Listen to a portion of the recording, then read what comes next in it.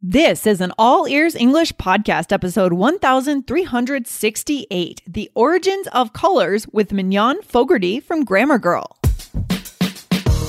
Welcome to the All Ears English podcast, downloaded more than 150 million times. Are you feeling stuck with your English? We'll show you how to become fearless and fluent by focusing on connection, not perfection. With your American hosts, Lindsay McMahon, the English adventurer, and Michelle Kaplan, the New York radio girl, coming to you from Colorado and New York City, USA. Have you ever wondered where names for colors come from? Today, our guest, Mignon Fogarty from Grammar Girl, will give us a background of the most common colors, plus find out how you can study colors to improve your English vocabulary. Today we have a guest on the show. Mignon Fogarty is better known as Grammar Girl, 5-time winner of Best Education Podcast in the Podcast Awards and inductee into the Podcasting Hall of Fame, and the founder of Quick and Dirty Tips Podcast Network. She's the author of 7 books about language, including the New York Times bestseller, Grammar Girl's Quick and Dirty Tips for Better Writing. She has also appeared as a guest expert on The Oprah Winfrey Show and The Today Show. Now let's meet Mignon. This episode was recorded a few weeks in advance. Our understanding of the COVID-19 situation has changed since then. We hope you are healthy and safe. And we hope that All Ears English can be a bright spot in your day during this moment of uncertainty.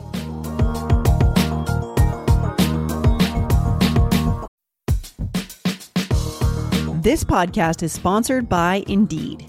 As a business owner myself, I've learned that the most important key to success is having a great team. But it can be time-consuming, reading through tons of resumes.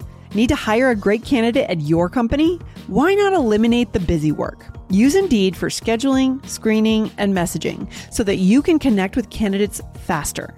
Just in the minute that I've been talking to you, 23 hires were made on Indeed, according to Indeed data worldwide. So join more than 3.5 million businesses worldwide that use Indeed to hire great talent fast. Listeners of this show will get a $75 sponsored job credit to get your jobs more visibility at Indeed.com/AEE.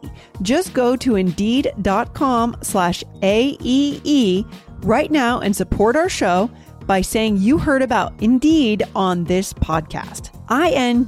Indeed.com/AEE. Terms and conditions apply. Need to hire? You need Indeed. Hello, Mignon. Welcome to All Ears English. Thanks for coming. Hi, Lindsay. Thanks for having me today. Absolutely. Guys, I'm so excited to introduce to you the host of Grammar Girl, Mignon Fogarty. She's here on the show today. Mignon, tell us a little bit about your show, Grammar Girl. I think a lot of our listeners are interested in grammar, that's for sure. Sure. Well, I tell people to think of me as your friendly guide to the English language. And the show covers things such as, we definitely talk about grammar, but we also talk about the history of words and the rules and, anything that has to do with language. Sometimes we talk about idioms, sometimes we talk about commas, but it's always about the English language. I love that. Yeah, it really is about so much more than grammar. You have some really interesting topics over there. So today, though, we're getting into a topic that we've never covered on this show. So we're talking about the origins of color names. Is that right? Right. Yeah. It's one of my favorite things that I've looked at over the years, because I discovered that English didn't always have names for the colors that we think of as so common today. Interesting. So maybe we just dive right into the actual colors themselves. What do you say? So what is the first color that you wanted to talk about and tell our listeners about? Yeah, well, in nearly all languages, the first colors to get names were black and white. So if you say, give it to me in black and white, you're using the oldest colors that we have. So in old English, white could be something we think of as white today, like snow or milk or an old person's hair. But you'll find this will be a common thread about all the colors. Originally, white had a much broader meaning than it has today, because if you only have 2 color names, you're using them for a lot more things. Everything. Yeah, for sure. I love that. Yeah. So white could also have described something that was transparent. Or something that was light yellow or pale gray or silver. So white was really broad that covered sort of all of the light colors. Interesting. So do you know more or less what time period this is where we just really had white and black? What kind of time era are we talking about here? Yeah, well, this is as far back as sort of recorded language goes. Okay. So, back all the way to Old English. Interesting. Yeah. But what's interesting is that it seems to be true in all languages. If you go as far back as possible, they only have black and white as words for colors. Oh, fascinating. Well, what about black? What about black? Yeah, well, black is more complicated. Mm-hmm. So it originally covered even more colors than what we think of today. The word came from an older word meaning burned. So you think something black is burned, but it also meant pale or pallid or ashen. So it had sort of that overlap a little bit, maybe even with white. And but even more complicated, it could also be used to describe something that was bright or shining or glittery, right? Because it meant burned. And so a fire is burning. So you think of sparks or embers, and that was all contained within the idea of black. So it took a long time for black to be limited to what we think of as it today. Interesting. Yeah. Wow. And so fascinating. So I wonder what prompted us to start to have new colors like red. A word for red is the next one we're going to talk about, right? I mean, was there some kind of event in history? Was there something that prompted our world to start to give names to these colors? Sort of. So yeah, one thing that surprised me most is that all languages have black and white, and then most languages, the next color that gets a name is red. And the theory is that it's because of the color of blood. So, you think about what people are encountering in the world, they're encountering their own blood, and it's red. So they wanted a name for it. But dirt can also be red, like red rocks. And so red also shows up in a lot of old place names that had red colored soil. So if you hear a city name like Radcliffe, Radcliffe, Redmile, Redford, Rattery, those all have their names, people think, because of the red in the soil around those places. So those are some of the place names that come from the word red. Got it. Fascinating. I think also last names too, right? Radcliffe, we know is a last name, and that maybe that's where those names came from as well. Yeah. Right. And well, White is actually one of the oldest English surnames too. So if your last name is White, one of your long ago ancestors, probably had blonde hair or especially light skin. And I was wondering if someone, with a last name Radcliffe, maybe did they have red hair? Right. Yeah, and then that is actually a really interesting tidbit because, what you think about, why do we call redheads? Because redheads' hair is much more orange than red. But when that word emerged as a color word for hair, English didn't have the word orange. So red encompassed orange at the time when people came up with the idea of someone being a redhead. I love that. Fascinating. Yeah, we didn't get the word for orange until, I don't remember the year, but it was when the fruit, the orange, started being imported into English-speaking worlds. This podcast is sponsored by Cloud Optimizer. As a business owner or IT manager, are your cloud investment costs going up and you don't know why? It's time for Cloud Optimizer. As you migrate your business to the cloud, what you're spending and why you're spending it can get a little hazy. But Cloud Optimizer clears up the mystery and puts the cloud to work for you. Cloud Optimizer starts by analyzing usage patterns, right-sizing resources, leveraging discounts you may not be aware of, implementing automation, and much more. And by reducing unnecessary expenses and maximizing performance, Cloud Optimizer guarantees you a savings of 5 times what you spend for their service. As you utilize cloud-based services more and more, you don't have to lose sight or control of your spend. You can stay agile, streamline your costs, and optimize your performance, plus save significant money with Cloud Optimizer. Make the cloud work for you with Cloud Optimizer. Get a free assessment and find out how much you can save by going to cloudoptimizer.com. Go to cloudoptimizer.com for your free assessment. That's cloudoptimizer.com. Got it. Okay, so we've got black, we've got red, we've got white. And what came next then in history? What word did we get next for a color? Well, after red, most languages, not all, but most languages usually seem to come up with a word for yellow, or this is so cool, a spectrum of colors that includes both green and blue. So language experts call this word GRU. It's a combination of green and blue. So you can think of these as the 5 basic colors that most languages have is black, white, red, yellow, and GRU. Got it. I love that. So they kind of made it do with those words, very limited, but went from there.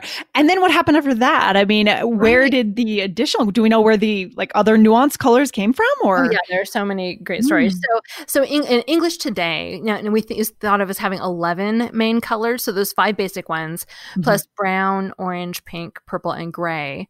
But what I find interesting is some languages, some of your listeners will know this, some languages have more or different words. For example, like Russian, Greek, and Turkish all have separate words for light blue and dark blue. Yeah. But, in English, we just call them blue, or we have specialized names like ultramarine or something like that. But that's an interesting point. I mean, I think when we're learning a new language, it can be a little frustrating because we want to describe something very specific, but maybe the word doesn't even exist in that second language, right? Right. Yeah, exactly. Yeah. And then, turquoise, that's sort of a bluish color. And that comes from the old French word for Turkish. And they think because of the turquoise colored stone, the turquoise stone was originally imported from the Turkish region. That makes sense. It came from Turkey, so it's called turquoise. That makes total sense. The Turkish reason. Yeah, no, it's so great. And then, pink is an especially interesting color. It was originally nothing like what we think of as pink today. So it was a greenish yellow pigment found in lakes that was made by combining vegetable coloring matter with a white base, like a metal oxide. Wow. And it wasn't even really, the first use of pink wasn't really even a color. It was more of a description of the process for making it than the color. So the Oxford English Dictionary says that there were colors like green pink, brown pink, pink yellow. So it was more of a description of how you made the color than Got it. And did that kind of die out just because things weren't being made that way, like because of processing or manufacturing? Or that's a great question. I don't think that was it, because it was in the 1600s when pink started being used to mean the light red color we think of today. And I know that chemical processes for colors came later. So I think they think that sort of how it's got its name was so roundabout. It was related to the flower dianthus, and sometimes they're called pinks, and but not because of the color. So if you think of the word pink, if you've ever done any sewing, you know about something called pinking shears. Don't know anything about that. So they make they're a special kind of scissor that makes a scalloped or a zigzag edge on a fabric. Okay. Like scissors with little, it's like back and forth zigzag pattern. And so that's called pinking. They're called pinking shears. So that's an entirely different meaning of the word pink. And the flower, the dianthus, the edge of the flower looks like what you get when you use pinking shears. Wow. And so the flower was called pink because of the pattern around the edge of the flower, but then the flower itself is the color we think of as pink today. And so this is a totally roundabout way of the shape of the color of the flower. Pink came to mean the color of that flower that we think of today. Amazing. How language is so complex. It's so rooted in history, and etymology is fascinating. We should do more of this on the show for sure. I absolutely love it. And then in the 1500s, there were other words you could use to describe the color pink, though, before we started using pink. And if you think about it, like for a white person, our skin is kind of pink. And so the word incarnate, which comes from the Latin word for flesh, was used to describe things that were pink. And you wouldn't say something was incarnate, like you wouldn't say that flower is incarnate, right? But you would describe it as more of an incarnate color. So it was sort of borderline a color name, but it was one way that people described pink before they had the word pink. So love it. Fascinating too. I love that. What about these colors, gray and brown, those kind of colors? What about those? Right. Well, they come from, let's see. Right. Well, they come from also very old words. They go back to Old English. So, they were sort of there all along, and they came from natural things. Before the 1800s, I think it was. Yeah, before the 1800s, all our colors came from natural sources. So, it's funny, like maroon comes from the French word for the color of a chestnut, for example. But then in the 1800s, because of advances in chemistry, people could suddenly make synthetic dyes. Nice. And there was an explosion of new color, and particularly the French, because of the fashion industry, just got really into all these new colors and naming them. So a lot of the names for colors from that time come from French words. So I love it. Yeah, mauve comes from French. Écru is the French word for raw or unbleached, because it's the color of unbleached linen. And it was just the history. I could just go on and on and on, but aquamarine comes from Latin, meaning seawater. They're just so the 1800s were really the time for new colors, though. Yeah, I love that. I mean, for our listeners, I know that a lot of our listeners are going to love this episode because they love language for language itself, right? I mean, we talk a lot about human connection, and that's our overall value. But guys, sometimes it's really fun just to nerd out on language, right? Go deep into these words. And this is also a really great way for our listeners here, Mignon, to improve their very nuanced vocabulary. So guys, go onto your own kind of research adventure here. Go deeper into this topic. Research the word khaki and what that color is, beige, burgundy. These are all the nuanced colors that are beyond the basics. That'll make your language a lot deeper. So that's fantastic. Absolutely. Yeah. And I find it helps me remember the words too. I know that tangerine, the fruit, has its name because it was imported from Tangier. So, that can help you remember too. A lot of the etymology can often help you remember the word too. Absolutely. Well, thanks for getting us started on this topic today, Mignon. Fascinating one. I love it. We have never done anything like this before. So thanks for coming on. So let us know where our listeners can find Grammar Girl Podcast. You bet. Well, just search for Grammar Girl anywhere you get your podcasts, and it'll pop right up, and, hit subscribe and tell your friends. Awesome. Thanks for coming on the show. We'll see you again soon. Thank you, Lindsay. Bye. Bye. Thanks for listening to All Ears English. If you are taking IELTS this year, get your estimated band score with our 2-minute quiz. Go to allearsenglish.com/myscore. And if you believe in connection, not perfection, then hit subscribe now to make sure you don't miss anything. See you next time.